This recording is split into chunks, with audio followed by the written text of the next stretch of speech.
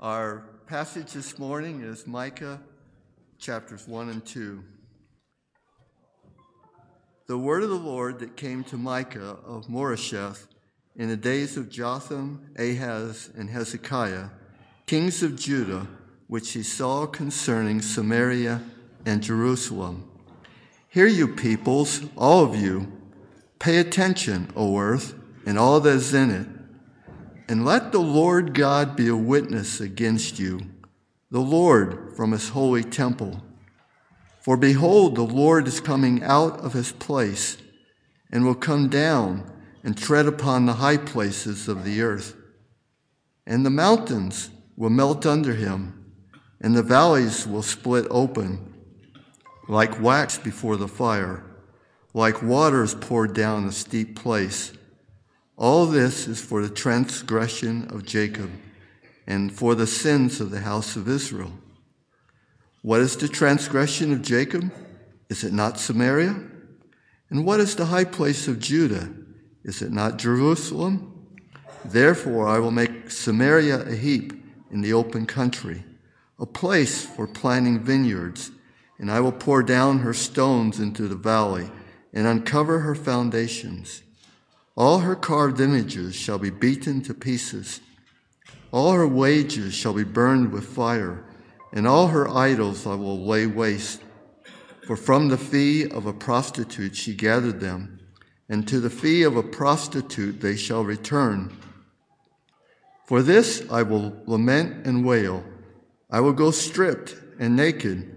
I will make lamentation like the jackals, and mourning like the ostriches.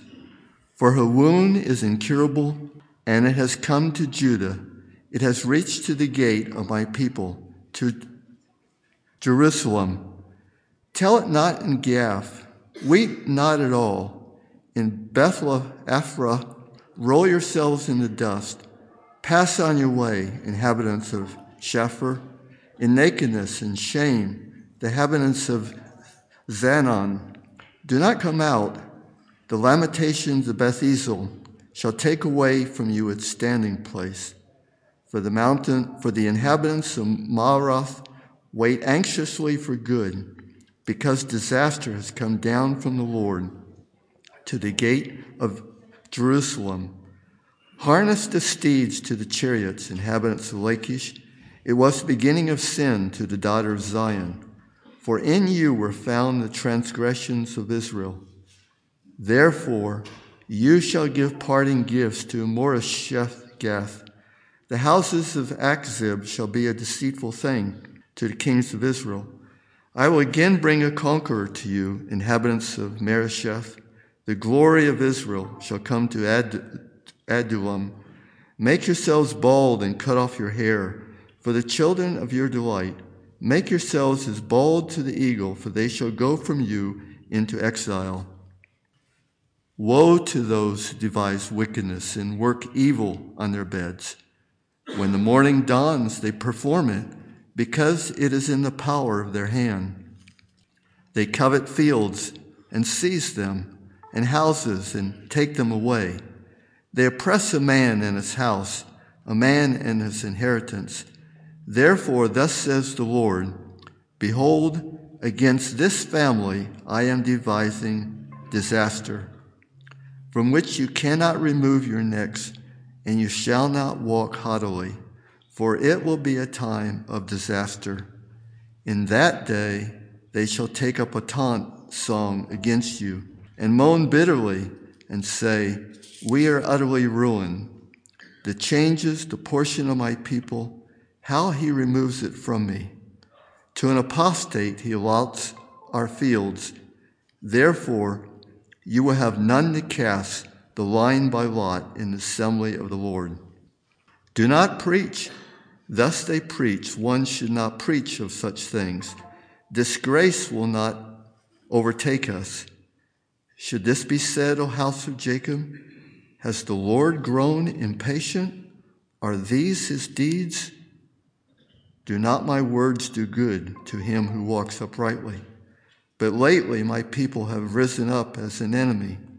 You stripped the rich robe from those who pass by trustingly, with no thoughts of war.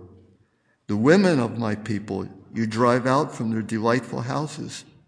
From their young children you take away my splendor forever. Arise and go, for this is no place to rest, because of uncleanness that destroys with a grievous destruction.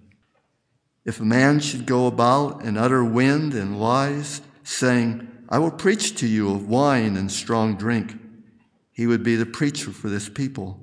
I will surely assemble all of you, O Jacob. I will gather the remnant of Israel. I will set them together like sheep in a fold, like a flock in its pasture, a noisy multitude of men. He who opens the breach goes up before them. They break through and pass the gate, going out by it. For their king passes on before them. The Lord is at their head. This is the word of the Lord. Let's bow in prayer. Father, we just thank you for your word. We thank you that you've given it to us that we might know you and that we might know how to live. We pray, Father, that as Phil preaches this passage, that you will speak through him and that we will come to a better understanding of you and your grace and your attributes. Father, we just pray now that you open our hearts to receive your word. In Jesus' name, amen. Welcome to the second in the part of 6 in a series of Micah. We're doing chapters 1 and 2 today. And I just wanted to kind of remind you of some key questions that I asked last week that I want to review pretty much every time as we go through this, and kind of what the book is about. This is what I'm saying the book is about, how God responds to unjust Israelite leaders. And then we can think through maybe how does Micah exalt God and point to the Messiah? What kind of sin or what kind of injustice specifically, and we're going to cover this at length today, does Micah call out among the people of Israel? Third, how does leadership, and to make it personal, your leadership, my leadership, affect people? Because that's a big theme in the book of Micah we talked about last time, and we'll be going through it some today and a lot more next week. And then how is God going to solve Micah's sin problem, my sin problem, their sin problem? What is his answer? What is his solution to that?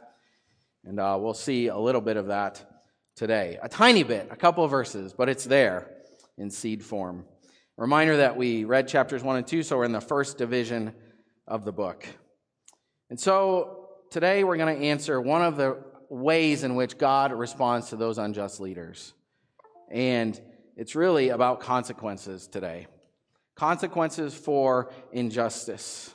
Remember I said we want to learn from the people of Israel, and then Judah a little bit later, how we should act, what not to do, what to do. And so God sends some consequences, and we want to learn from that too. And at the heart of injustice, which are the consequences that are coming for that, at the heart of injustice are counterfeit comforts. And that's one of the things I want to talk about today, counterfeit comforts. Before every great injustice is committed, and indeed behind and driving, motivating every great injustice lies a desire for something outside of what God has said should be had, a desire for a counterfeit comfort. And so that's the subject today, consequences for counterfeit comforts. And I want to kind of talk through today a little bit how that works. And so I have some injustices here. Some are really great, and some are not so great in the scheme of broad things, but I think you'll see what drives them, and it'll help us to understand how Micah is presenting his argument here. The first one, American chattel slavery, pre-Civil War, okay? You know, Southern plantation used slave labor to produce 4 main export crops that made really the U.S. very wealthy: tobacco, rice, forest products, and indigo. Why? Wealth. Driving that great injustice and the abuse and murder of untold numbers of people was wealth. A counterfeit comfort, a replacement for God. I found this story. It's the most recent one in Texas I could find, but you can look it up. There's hundreds of them, sadly, every year. On January 3rd, 2023, in Harris County, Texas, a mom murdered her 6-year-old daughter from her second marriage and then shot herself in the parking lot of a big box store. Authorities kind of at first were puzzled, like they are in those cases, and found out later that she just had been struggling with her second marriage. And so in an escape, the ultimate kind of unjust escape, she murders her daughter of her second marriage and then commits suicide. Driving that injustice is a desire, a counterfeit comfort to get out. The ultimate expression of that. One study last year showed that 80% of people have or are willing to lie on their resume to get a job. And not just like a little embellishment, like straight lies. That 80% of people have or are willing to do that. That's the culture we live in. Driving that injustice, really taking away a job from someone else by elevating yourself against them and all the other people that are applying at that time, is security and livelihood. A counterfeit comfort for that injustice. You imagine if 8 out of 10 people are lying about that job? What an injustice. And this one hits a little closer to home. I talked to the youth about it on our New Year's celebration and challenge.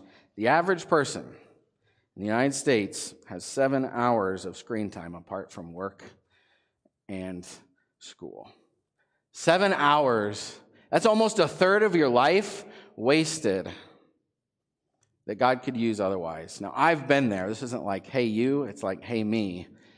That is a great injustice. God wants to make much of your life and not have it wasted. When asked why, the 3 main responses were, I want to escape from responsibility. Okay, they're honest, right? At least they're honest. I need to relax, or just to pass the time. Hours wasted. So that's kind of where we're coming at this subject, the consequences of the injustice, right? The consequences of what God is bringing on them come from their desire for counterfeit comforts. And I think you'll see that in the text if you haven't already. And so we have 2 big consequences here. Judgment, and then kind of a variety of responses that are like a series of snowball effects for injustice. So let's go to that first section. It's kind of long, but it's 1:1 through 2:5, so you can follow along in the ESV. I'm going to hit some verses here as we go through. So consequences in judgment. And let's be honest, this isn't a very friendly text. There's a lot of bad things happening here. But I don't want you to miss the first bad thing that happens. The first judgment is actually God descends in Micah's vision or prophecy and confronts Israel. And it's a scary confrontation. He's like melting mountains and splitting valleys. Like, that is a big consequence. Like, I was scared of my dad. He's here now, yeah. When I was younger, when I did something wrong, when there was injustice in my life, he confronted me. How much greater to have God show up, descend from heaven, and start being a witness, judge, jury, and executioner against you. That's a big consequence. That tells us, hey, I'm serious about what's going on here in your injustice. So that's the first one I see here. And then he says, if you're following down in verse 3, he's coming. Why is he coming down? All the sin, but particularly the ones emanating from the capitals. And I think we can understand this, right? Do you want to find out the real depravity? This was compliments of the guys on Wednesday of the U.S. Where do you look? The Capitol, right? It's where people assemble. It's where laws are made. It's where policy decisions come from. And you can see how a country, how an organization is doing from the top. If they're corrupt, it's corrupt. If they're unjust, it's unjust. I have an illustration here. A little bit of a sad one, but a personal one. I have an aunt who's kind of handicapped, and she can't handle her finances, and my dad eventually took them over. And so, he's looking through her finances, and he finds that she's got this regularly occurring debit from Wells Fargo for car insurance. Now, here's the problem with that. She doesn't own a car, and she doesn't have a license, and she can't drive. And my dad comes to find out that these guys have been taking money, thousands of dollars out of her account, even overdrafting her account, because they pushed a sale on her. And I don't know if you remember this case in the U.S. recently for Wells Fargo, but they got in a lot of trouble for this business practice. Sam is shaking his head. He's in banking. He knows, right? So I found some interesting things about it. Former employees of Wells Fargo tell of like a very high pressure Unjust. Here's where I'm going. Unjust sales culture. They say that they had to sell 8 products a day. That's open accounts, sell insurance, and that was the average. And if they didn't, they were called into the back room, yelled at by their bosses, and then sent out, and everyone shamed them, basically. It was worse. On big events, one of them was called Jump Into January, they had to sell 20 a day. 20 a day. Well, they got in trouble for cases like my aunt's and for all those things. You know what they did? The first thing they did is fire 3,400 of the lowest level employees that were making the sale. Isn't that crazy? Like, of course, right? Like, their response is to fire the low level employees. But as we find out, and if you can go look it up, it was from the very top levels. Their San Francisco head office was pushing this to sell, to make money. Greed. The leadership was driving an extremely unjust situation. Injustice. And that's the way it is in the book of Micah. And he calls it out, and then he kind of backs off a little bit, and he picks it up again in chapter 3. But we need to know and understand that this came from the very top levels, heads and leaders of those southern and northern kingdoms of Israel at that time. There were other offenses that judgment fell on them because of. And the first one that I want to tackle here is high places. You see it in verse 5. High places were a huge problem. 80 times in the Old Testament, this phrase is mentioned. And even when kings were good, they left up the high places. And that's a problem. What are the high places? Well, they're literally a high place. An altar that's artificially elevated and decorated with false gods, all kinds of things, and sacrifices were made at them. Now, it could be just fruit or an offering or a prayer. But sadly, at various times and in different reigns of kings, children were offered at those. If you remember last week, we talked about Ahaz. It says he passed his son through the fire. And that's what he did. At a high place, he murdered his firstborn, a boy. And so, God calls this out. Here, he starts to call it out.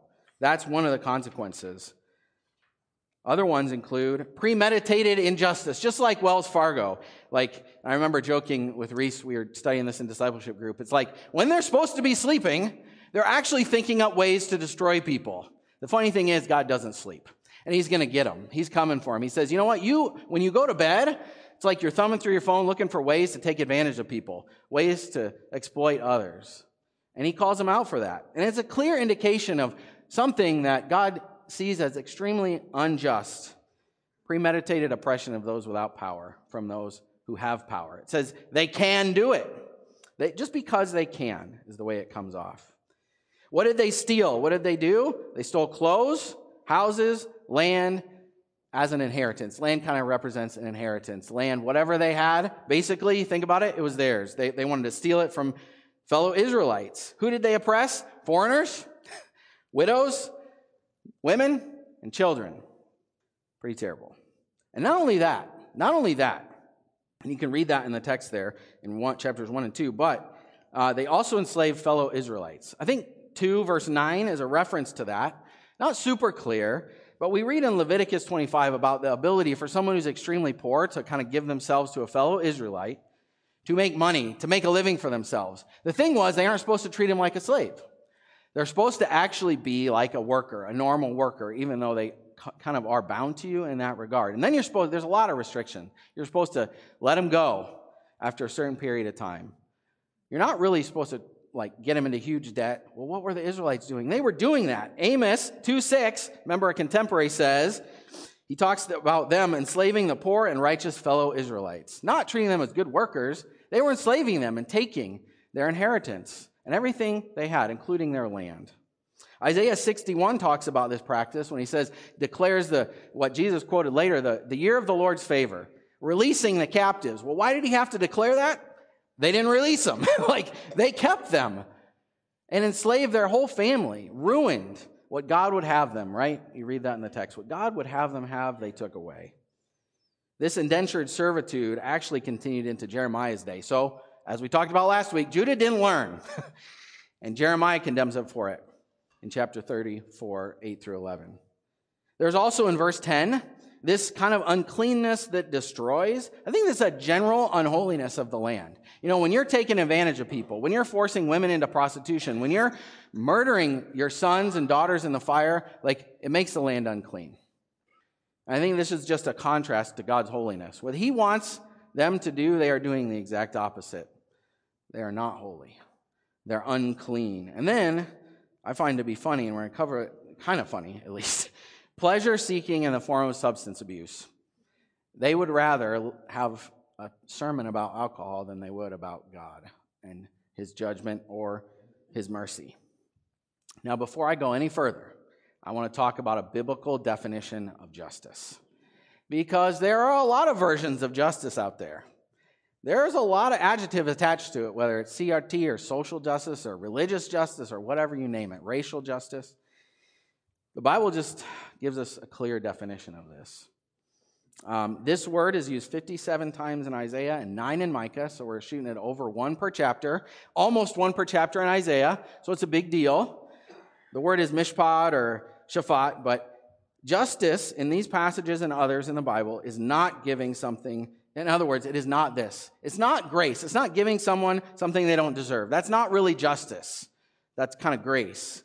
Justice is not fairness or equal outcomes according to the Scripture. In fact, here's a challenge to you. I think fairness, in many of the ways we think about it today, is actually demonic.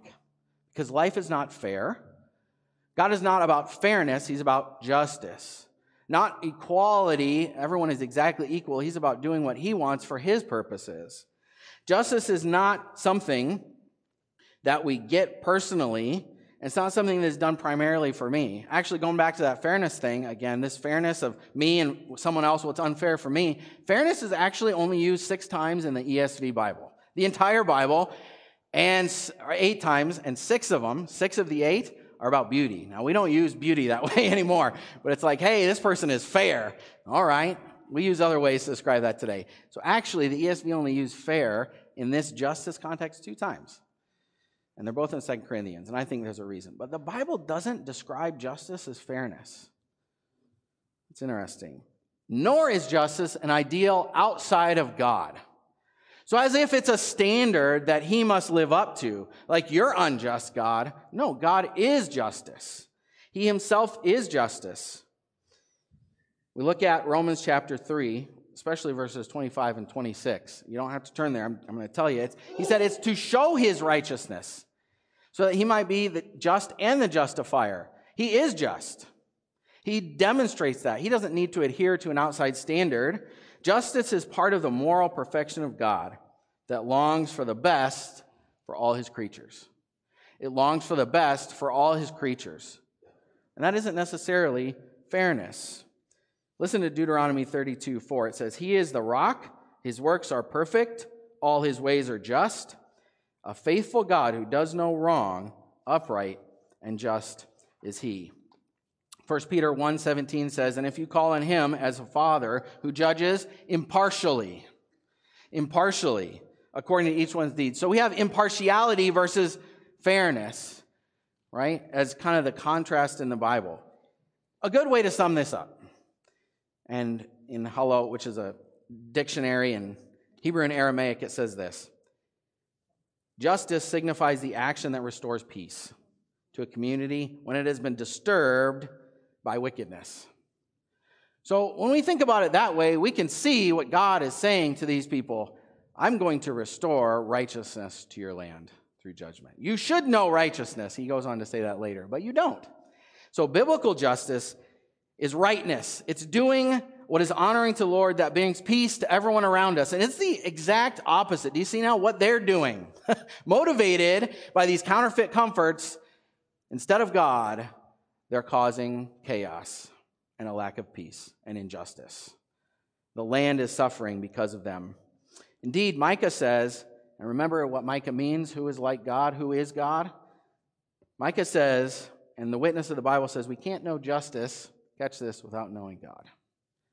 You can't really know justice without having a relationship with God himself. And by implication then, I think you see where I'm going. These people didn't really know God. They didn't really know him. And his judgment was coming on them. So because of injustice, because everything that they had been doing, everything that they comforted themselves with is going to be taken away. Indeed, their own lives would be forfeit.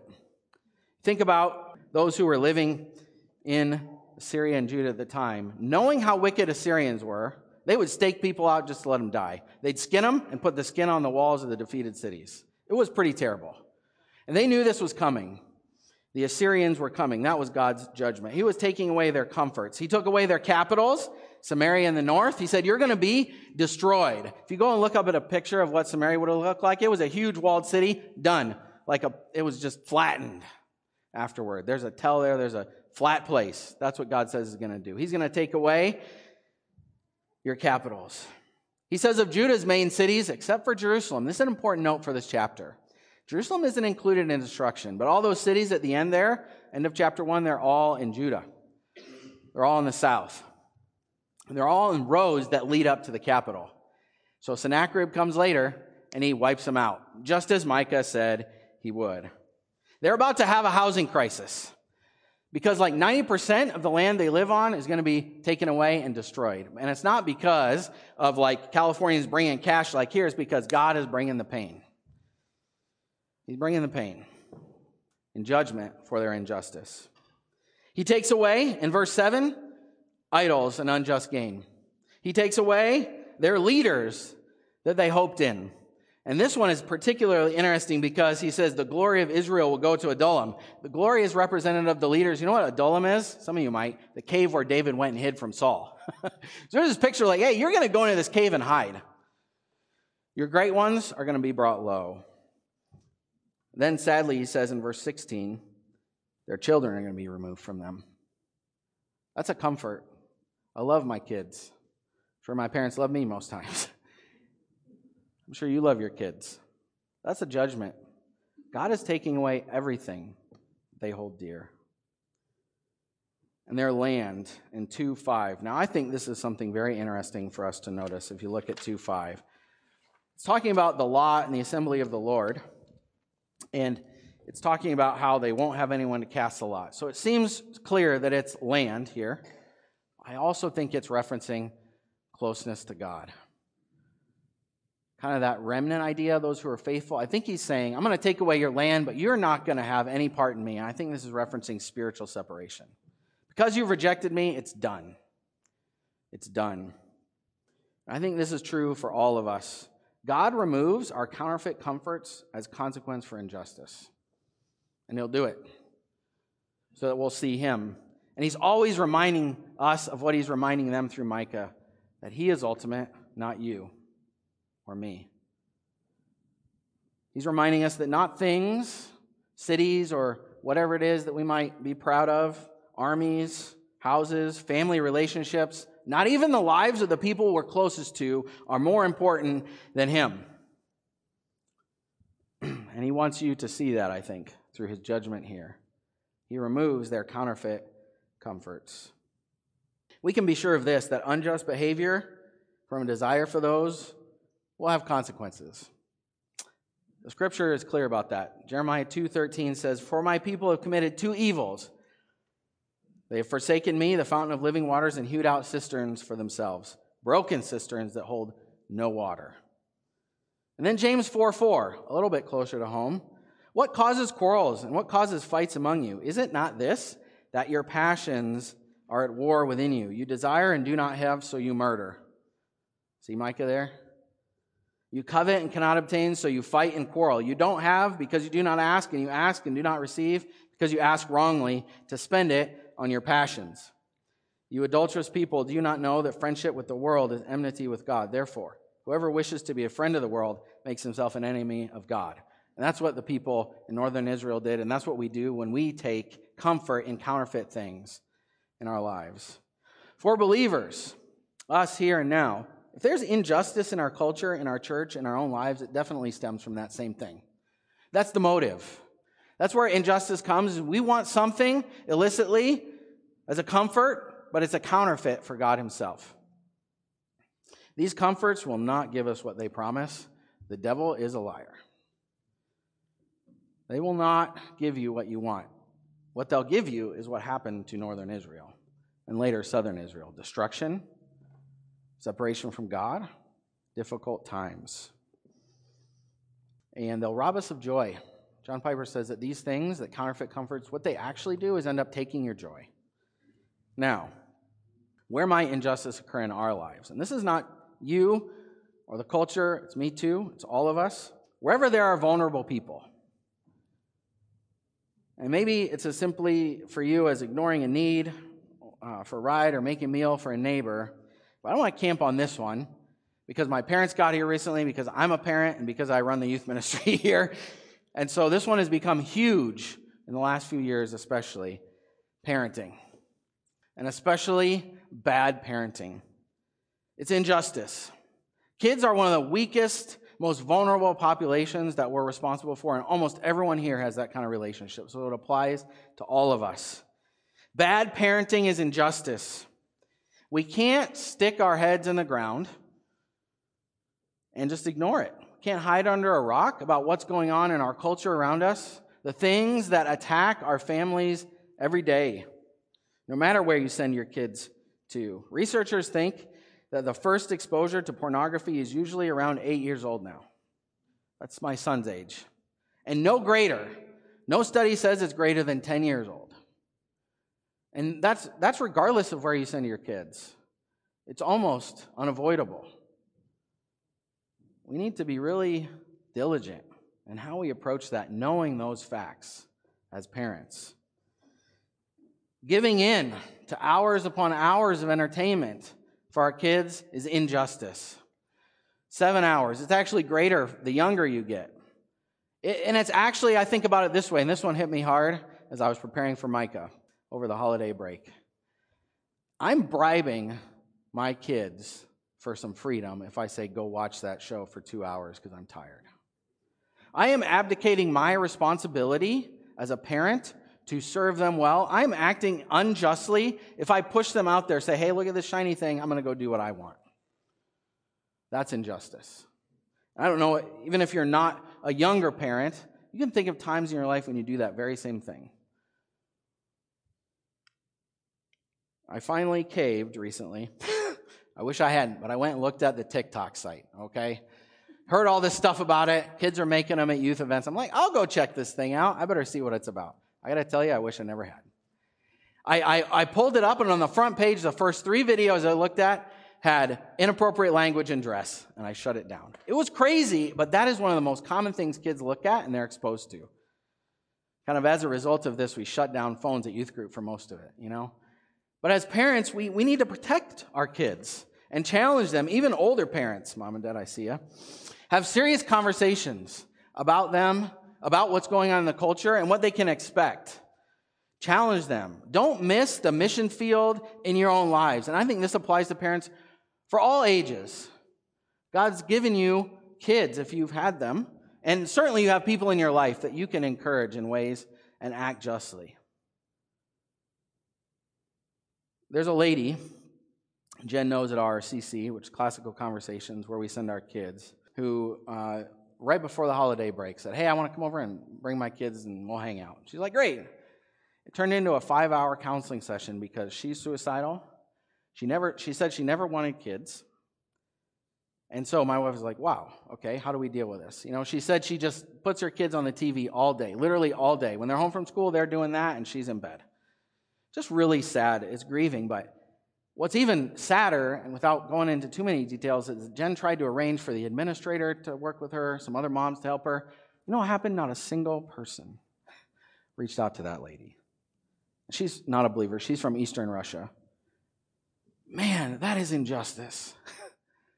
They are in need of great help. And wherever those vulnerable people in our lives, and now speaking to CBC as a whole, we need to be a church where parents are equipped, we're equipped and trained to parent and disciple for the glory of Jesus Christ. Let's not miss out on the mission field right here in our own church, especially as parents.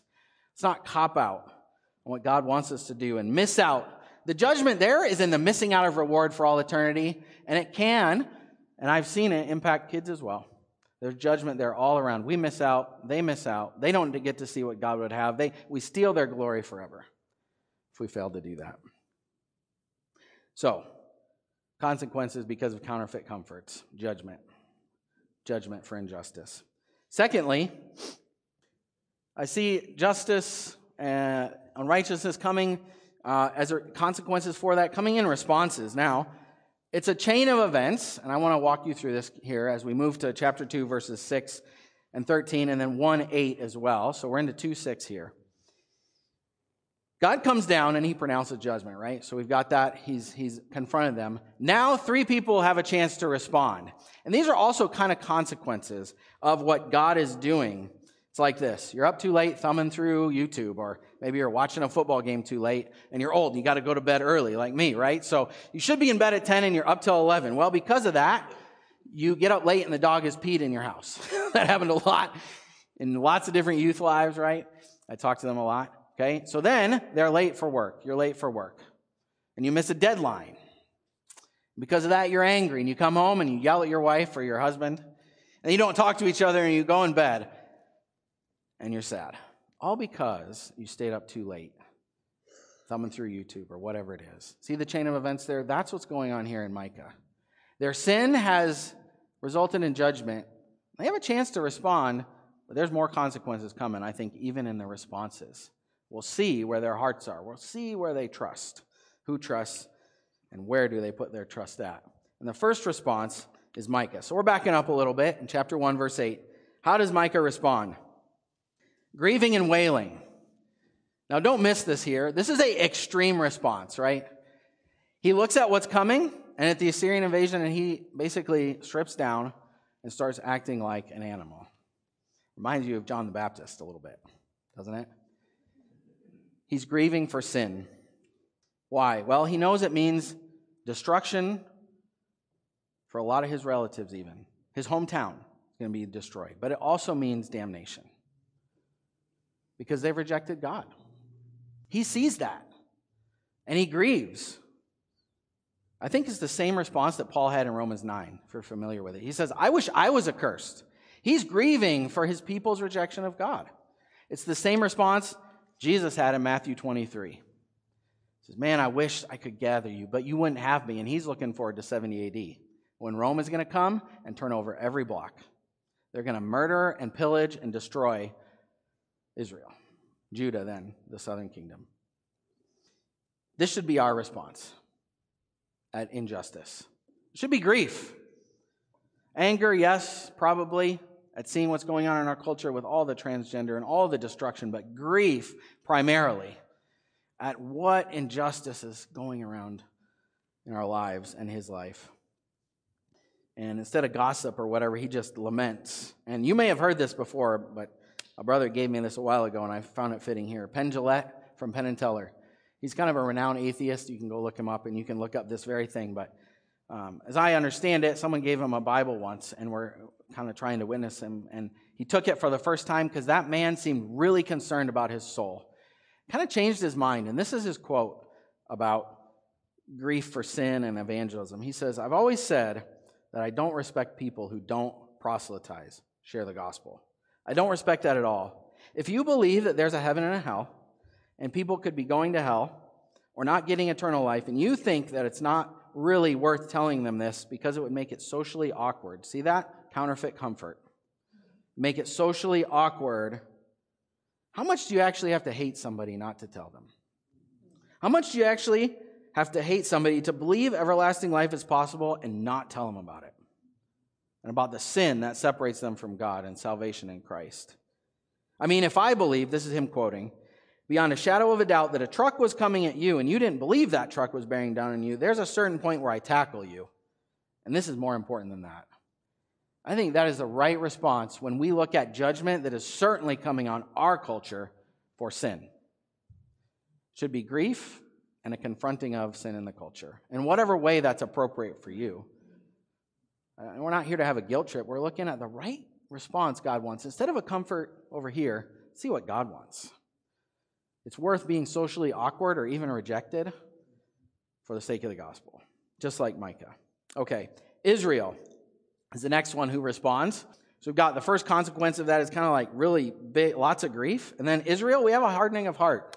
And this, I think, it's a poetic book. It's prophetic poetry. It's just, I find it to be kind of funny, a little lighthearted. In Micah 2, 6, and 7, he's like quoting them, we would rather hear of smooth things nice things in our life. Don't speak to us of all these hard things. Talk to us of food and of merrymaking and of the closeness to God we have, right? That's what they're saying. That is hardness of heart. Wanting to hear about counterfeit comforts instead of what God says, hardness of heart. So that's the first thing. And then later on, it seems like they would rather hear a 5-step sermon about how to get drunk well than about what God wants them to hear. So preach to me of alcohol and wine.